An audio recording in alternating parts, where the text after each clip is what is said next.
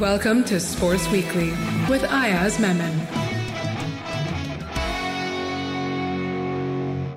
Hello, everyone. Welcome to a new episode of Sports Weekly with Ayaz Memon. As always, lots of action to go over, starting with cricket. We head over to a little bit of tennis. There's some rewards and recognition coming India's way, and we'll talk about the Laureate Sports Awards for 2022. And as always, we'll wrap it up with all the footballing action from around the world with Somil. But first, here's Ayaz. Thank you, Mr. Fantastic. It's been actually a fantastic week of cricket, loaded with some high-quality action at the under-19 level where India won their fifth title. And that's an amazing achievement. Fourth final in succession. So that tells you how strong India's pool of talent is at the under-19 level.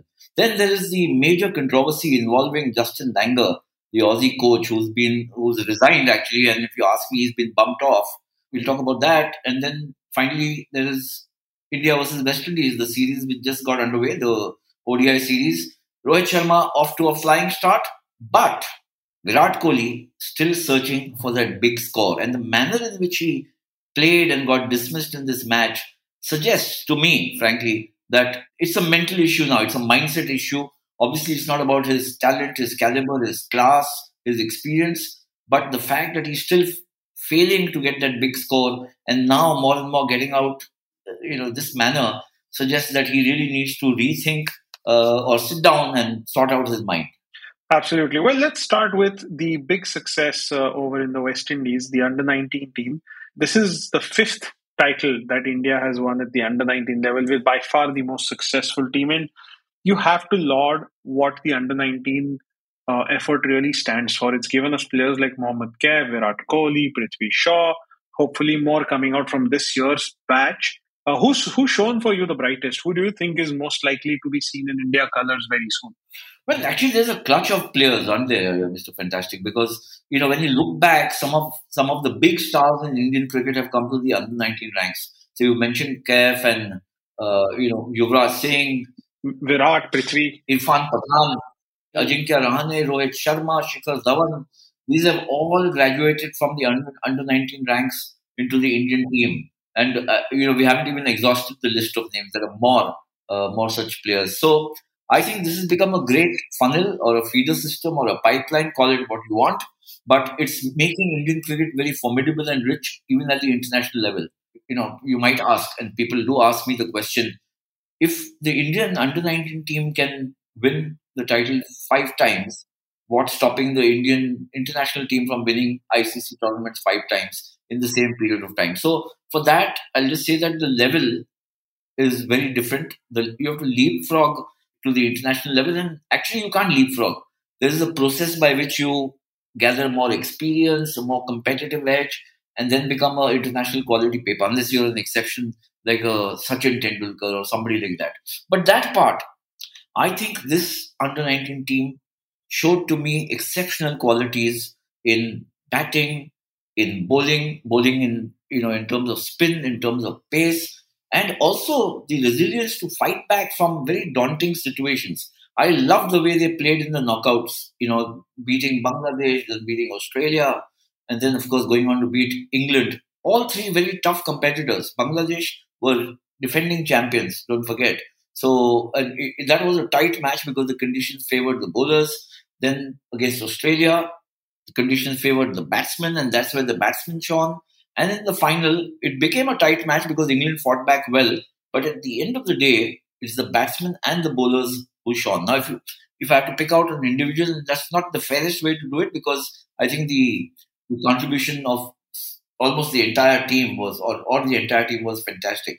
But you have to look at players like Yash Dhul, Sheikh Rashid, captain and vice captain, Raj Bawa, Nishant Sindhu, Ravi Kumar. There's also Otwal, the left-arm spinner. So, you've got the spin bowlers, you've got the fast bowlers, you've got a captain who's an brilliant stroke player, you've got Sheikh Rashid, the vice captain, who's actually very classically correct, takes his little time, but he plays the anchor superbly. So it's been a fantastic performance. And I also want to add here that 5 players were affected by COVID just when the tournament started. So they had, including Yash Dhul and Sheikh Rashid, the captain, vice captain, they were missing in action. They came back and they showed no ill effect at all. at least in the match against Australia, it was Yash Dhul and Sheikh Rashid who salvaged the situation from India. I think they were 37 for 2 India, and then they pulled on to a score of 290. So it's just been such a fantastic performance, and I see at least, I could say that I hope all of them, but at least half a dozen of them becoming household names in India in the next year and a half, 2 years maybe. In fact, we might see some impact of their performance right away when the IPL auction is held.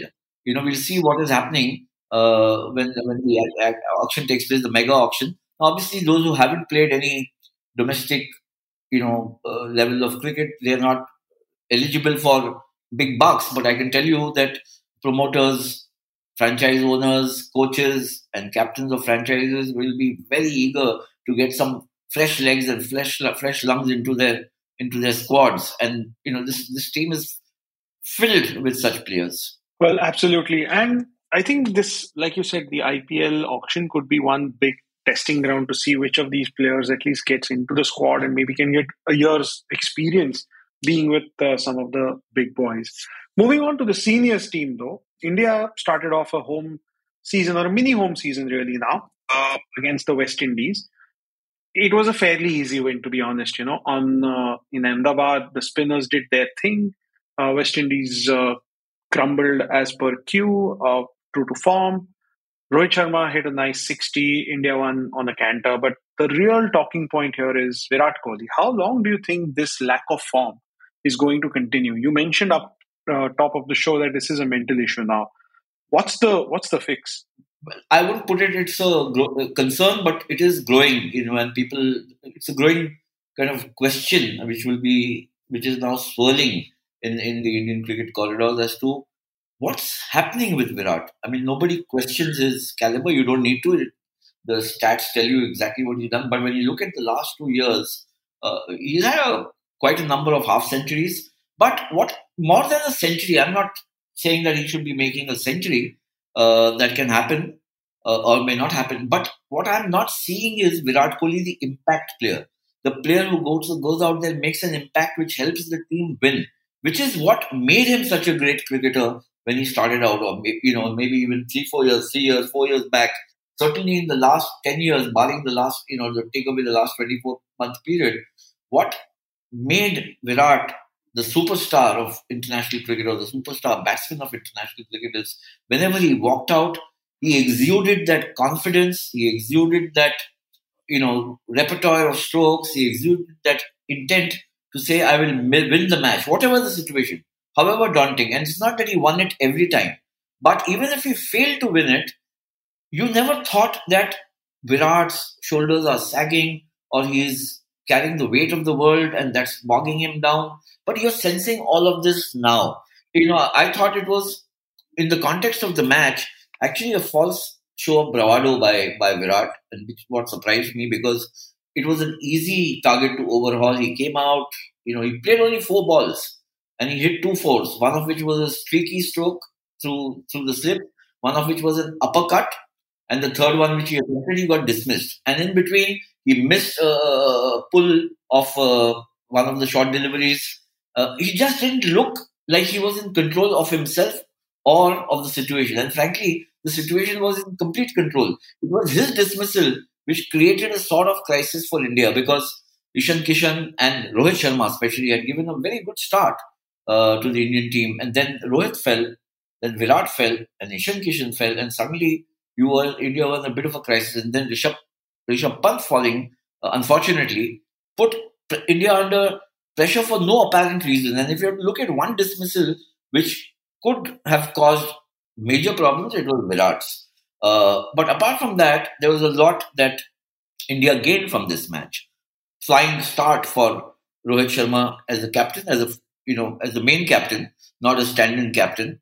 And his 60 runs were superb to watch. As for the last 2 years and more, maybe 2.5 years from the World Cup 2019, he's batting at another level, Rohit Sharma, and that rich vein of form continues.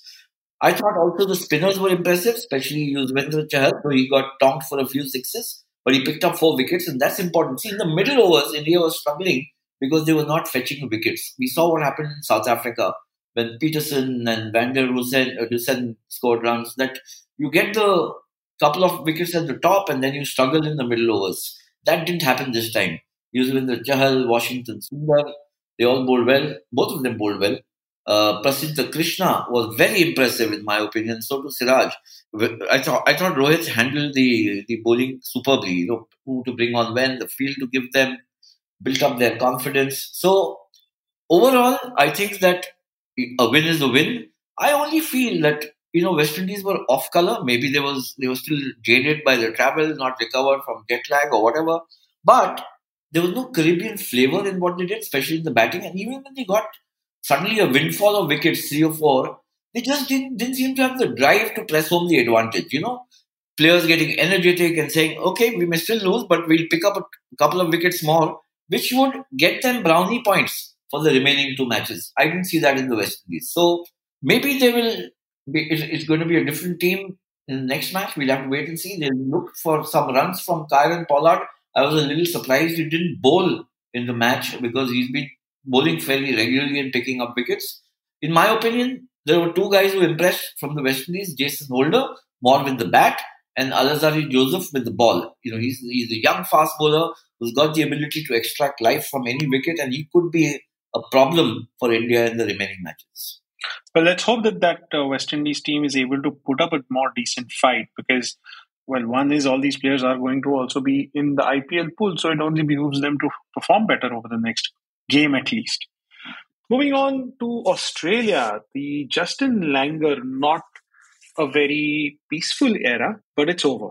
He's finally resigned because he was only offered a short-term extension. That story is everywhere. Everyone knows what's really happened. But, well, according to Langer, he's going out on a high. If you look at what he said, which is he has a T20 World Cup winning squad, Ashes winning squad. The team rose to number 1 in the test rankings under him. He was selected as the Wisden Coach of the Year and was also inducted into the Australian Hall of Fame. All of this in the last 5 months.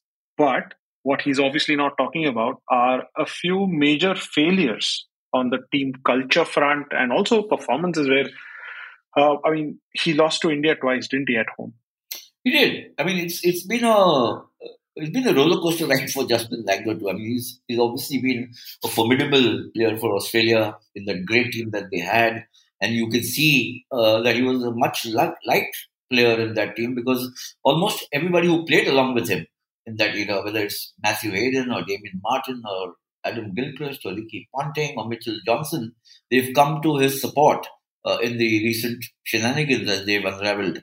But I must say this, while he's finished on a high, it's clear that he actually had very little role to play in any decisions as a coach. When you saw him in the T20 World Cup, he was almost sitting on the sidelines. What's happened is, it's an open secret that there is a clutch of players or a bunch of senior pros in the Australian team who have taken control of the management, so to speak. It's not about standing there at the nets and saying, I'll give you catching practice and all that. It's in the tactics and the decision making that they have marginalized or they had marginalized Justin Langer. And largely because of his approach or his stern approach, which Langer felt was part of the passion that he has for cricket and for Australian cricket. Some of the senior players, without being identified, are actually now saying that India lost to Australia last year, about a year back, because of Langer. And despite India not having Virat Kohli, in fact, most of the major players then. So, but the point I'm trying to make is, and Mr. Fantastic, it's difficult to put a finger exactly on what can go wrong. Remember what happened with Anil Kumble in India. A man with a mighty reputation. It looked like a marriage made in heaven when he and Virat joined hands, and then they fell apart in 6 months, and Kumble had to go in 6 months later. I think that the question to be asked is whether big ticket names actually end up becoming very influential coaches or not. When I say big ticket names, I mean like a Justin Langer or a Kumble. And if they don't, what is the reason? What is this clash which happens? Why is it happening? Is it because of player power? Is it because of players becoming, extremely rich and domineering that they don't brook any advice, even however well-intentioned, from a senior professional who may have played the game at the highest level with great excellence 10, 15 years back. These are things which need to be examined. And this is not the first time it has happened. As we know, Greg Chappell and Saurav Ganguly fell out with each other within months. I mean, the West Indies, we've had Dinesh Ramdin actually taking panga with Viv Richards. So it's happened. Well, I think at some level, I don't think it's so much to do with the money, but more about ideology and wanting to leave a legacy. Because both are... I think you're right, but I also think it's a little about power play within the dressing room. Yes, absolutely. And it's about, both have visibility roles as captain and as coach, both kind of equally responsible for success and failure. And therefore, both want to have the ability to say that, hey, whatever I have done has worked, and may also be in a situation where they don't want to be taking advice which doesn't always work according to them. So, yes, you're right. It comes to a power play / ego play. It's interesting. I'll just highlight this in the Indian context, that the successful coaches have been John Wright and Gary Kirsten and Ravi Shastri. And none of them, I mean, they were all major players for their countries, but they were not what you would call superstars. The guys who otherwise been with Indian cricket, Greg Chappell bombed, Anil Kumble, and before him, Kapil Dev. Don't forget that, And so, therefore, it's an intriguing and interesting phenomenon. And I must confess, I don't have a clear answer. I want to do a little more research on this, and maybe I'll crack it. Yeah, well, maybe it's worth doing a lot more research and figuring out how this mindset really works on both sides.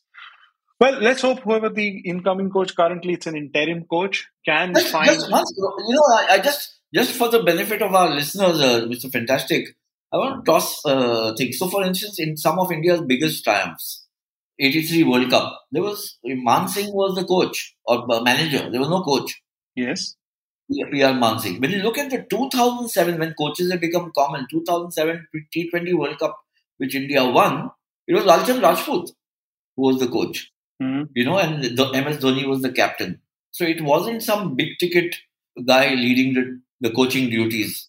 So I don't know. Are you suggesting a situation where it's more a facilitator and an organizer rather than a coach? Very intriguing. I think, in my opinion, more and more coaches have become extremely vital in the shortest format, because there's a lot more happening minute by minute, second by second. Where Test cricket is concerned, I feel that the job is still primarily the captain, and really the issues that have been faced by coaches versus captains or coaches versus players is in the domain of Test cricket, not so much in white ball cricket. Absolutely. Well, this will be fascinating to see how this team, the Australian team especially, evolves beyond this. Moving on to some other sports from around the world, well, not too far away from India. The Tata Maharashtra Open, the only ATP tournament in India, concluded over this weekend. We had a home team win the doubles title, with Rohan Bopanna and Ramnath Ramkumar winning the doubles title after a tough final victory. On the singles side, we had Joao Souza beat Emil Ruusuvuori in a fabulous three-setter, 7-6, 4-6, 6-1. And the last set really doesn't do justice to how the match panned out. It was really a great one to see. On the back of the Australian Open, it's really good to see some international players in India. And this is a question I've always had, Dayaz. We've got enough locations, enough cities, the ability to build enough surfaces. Does India not have more ATP tournaments? And this is a 250, not even a 500. Yeah, I mean, that's one of the, sad, sad instances of India not flexing its muscle globally. There has been a kind of across the sports, like when you look at badminton, India has become the hub after China for badminton, and there's a whole cluster of players coming of very high quality. When you look at chess, India is pretty much a dominant player internationally in chess. Cricket, of course, it is there. But when you look at, I'm not talking of football, hockey, India's back to... Absolutely. And that's because kind of Odisha adopted the sport. Correct. I think the biggest problem in tennis is that it has been riven with politics, the association, All India Tennis Association. For the last 20 years, I would imagine, or maybe longer, this has been the case. I mean, till about a year and a half back, you still were depending on Leander Paes and Rohan Bopanna and Mahesh Bhupati, even Sania Mirza, I would include in that. She's a veteran. She's been around for so long. Where are the young players? Where are the players who are looking at, or who you can say they are serious contenders for titles at whatever level globally? It's just not there. And that's an area of serious concern. And I don't believe, I mean, yes, there are, access to facilities. It's still very club driven, and clubs are where the elite go and not the rank and file. But then it's the job of the association to make sure that access is given to kids from all strata of society. That's not happened. So, one, I don't think we are living in an age in India where there is any cause for complaint about access to funds and facilities. If there is a strong enough case, there are enough and more corporates today willing to put up their hand and say, hey, we'll back this sport. So, it's absolutely the lack of intent and too much politics, pretty similar to what's ailing football in the country. I think football is a little better off. For instance, you've got the ISL, you've got, there are things happening. And historically, yes, football, we've not made a mark internationally, but there has been a whole robust batch of tournaments that are played. They could be better. I think that more exposure needs to be given. Tennis is still an individual sport. In that sense, I would think it would be easier to manage than football, which is dependent on so many things. I think it's a question of showing greater will, a vision and a policy to put into place. You're not going to get players even of the caliber of Leander or Bhupati or Sania Mirza or Ramesh Krishnan and Vijay Amritsar. And if you look at it, if you have to count the names in Indian tennis over the last 50 years, you'll struggle to come up with 25 names. And this is off the back where India has typically done far better in doubles than it has in singles. We've had a world number one pair for a very long time, and well, whatever happened there is part of history, but at least we had two players who were truly world class. This is a mystery that completely eludes me. You have to wonder what is holding back from having more winners in the world of tennis. Speaking of winners, we've reached that time of year where it's time to reward and recognize performances from the previous year. The Laureus Sports Award for 2022 are here, and we have an entry. Neeraj Chopra makes it to the Breakthrough Athlete of the Year list. He's listed among 6 potential winners, which includes the likes of Daniel Medvedev as well.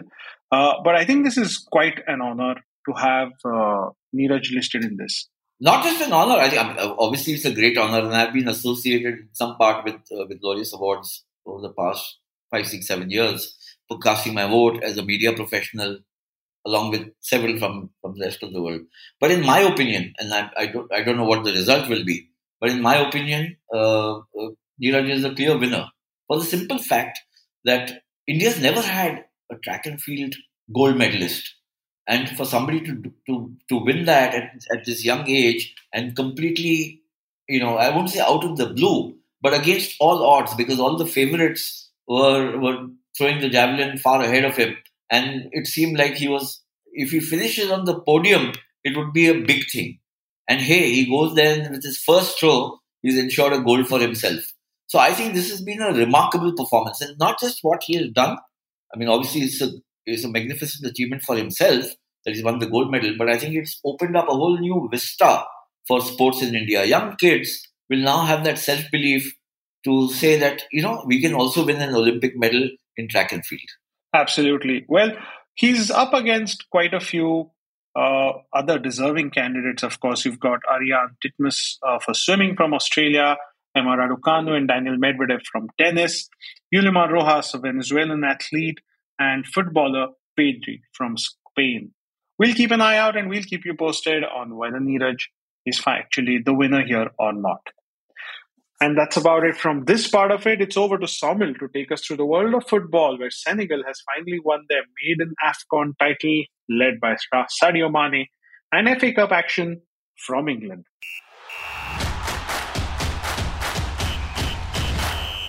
Hi folks, welcome to this football segment of Sports Weekly, and honestly, it couldn't have been more dramatic, not only in the world of international football, but also in the world of club football.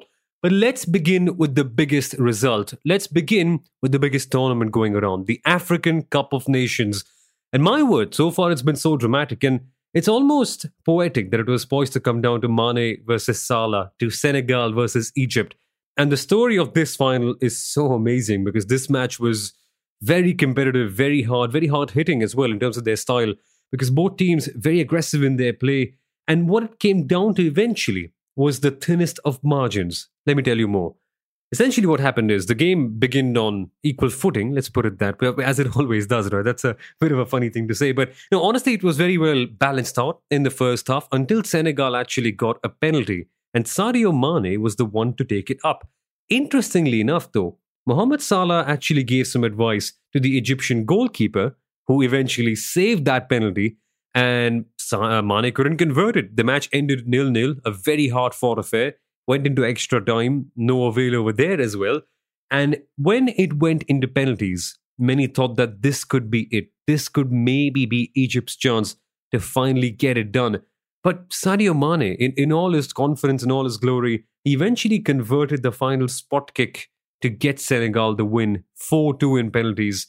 He blew the first chance, but the second one, he wasn't going to let that one go. What a close encounter. What a match. And then Mane actually comforted Salah after Egypt lost. It was a very great performance by Egypt, but Senegal, they've created history. They've won their first ever African Cup of Nations after their 16th participant in the tournament. And crazily enough, this tournament is so wild that this is the 15th different nation to win the Cup of Nations. I love it. It's an amazing tournament to follow, and what a dramatic end it had eventually. But let's move on to the world of club football, actually, because there were a few dramatic stories that we tried to cover last week on the Deadline Day special, but a few happened even after we published the episode. So, hear me out. I told you that Pierre-Emerick Aubameyang might actually be headed to Barcelona on a loan deal. Well, that was the plan until a couple of hours after we published this episode. That deal fell through because Barcelona couldn't quite pay Aubameyang his salary, the one he demanded. Naturally, right? They're a bit of a bankrupt club right now. But Aubameyang, funnily enough, started to train for Barcelona.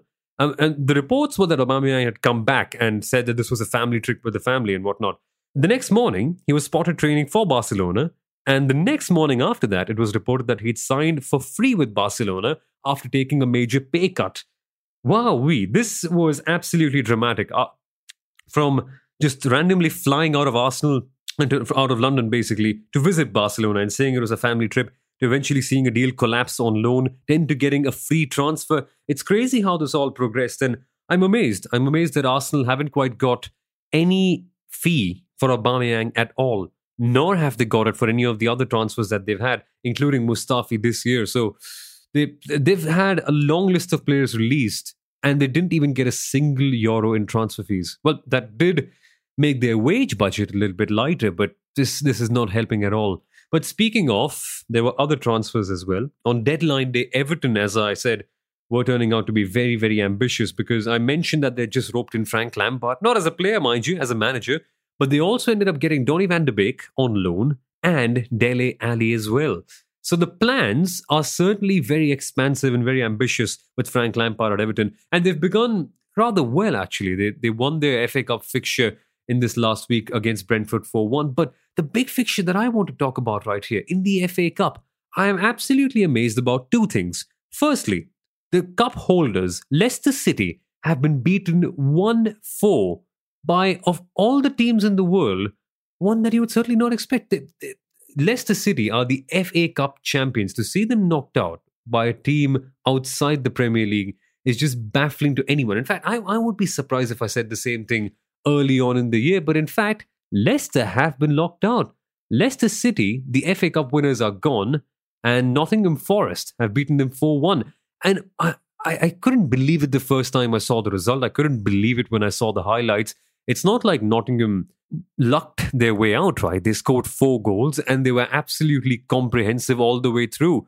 It's just baffling to see how Leicester had more possession, had more control, but on the counter-attack, Nottingham were just that much better. And I'm just amazed by the way Brennan Johnson played in that game. Just absolutely took control of it and never gave Leicester a chance on the defense. And by the way, this was, okay, you can call it a B Leicester side, but still, they are the defending FA Cup champions. You don't see anyone like that going out so harsh. But speaking of as well, another big name has bowed out, and it's Manchester United. And a full-strength Manchester United, mind you, with the likes of Varane, with the likes of Ronaldo, with the likes of Bruno, Marcus Rashford, Jadon Sancho, Pogba, Shaw, Maguire, Dalot, Henderson. Well, I wouldn't call Maguire full strength, but you get the point. The thing is, United drew 1-1 with this squad against Middlesbrough. Middlesbrough who are not even in the Premier League, and they lost on penalties 7-8. This is just a brand new low, if there ever was a new low for Manchester United to reach. Things are just spiraling out of control for the club right now, being knocked out of the FA Cup like this one. This could have been a tournament for them to win, because United usually end up doing well in knockout stage tournaments where they just eventually end up having spirited performances on that day. But this is just a brand new low, as I previously mentioned, and United are just slipping through. Same can be said for Leicester. Very disappointed to see that result. But all the other top teams have cruised their way past. Well, I hope there's going to be more dramatic stuff coming up with the Premier League action next week. We'll keep you updated right here on Sports Weekly, and we'll also let you know more about Aubameyang and how he settles in at Barcelona, because this, frankly, was the most baffling transfer story of the entire year. See you, folks. Bye-bye.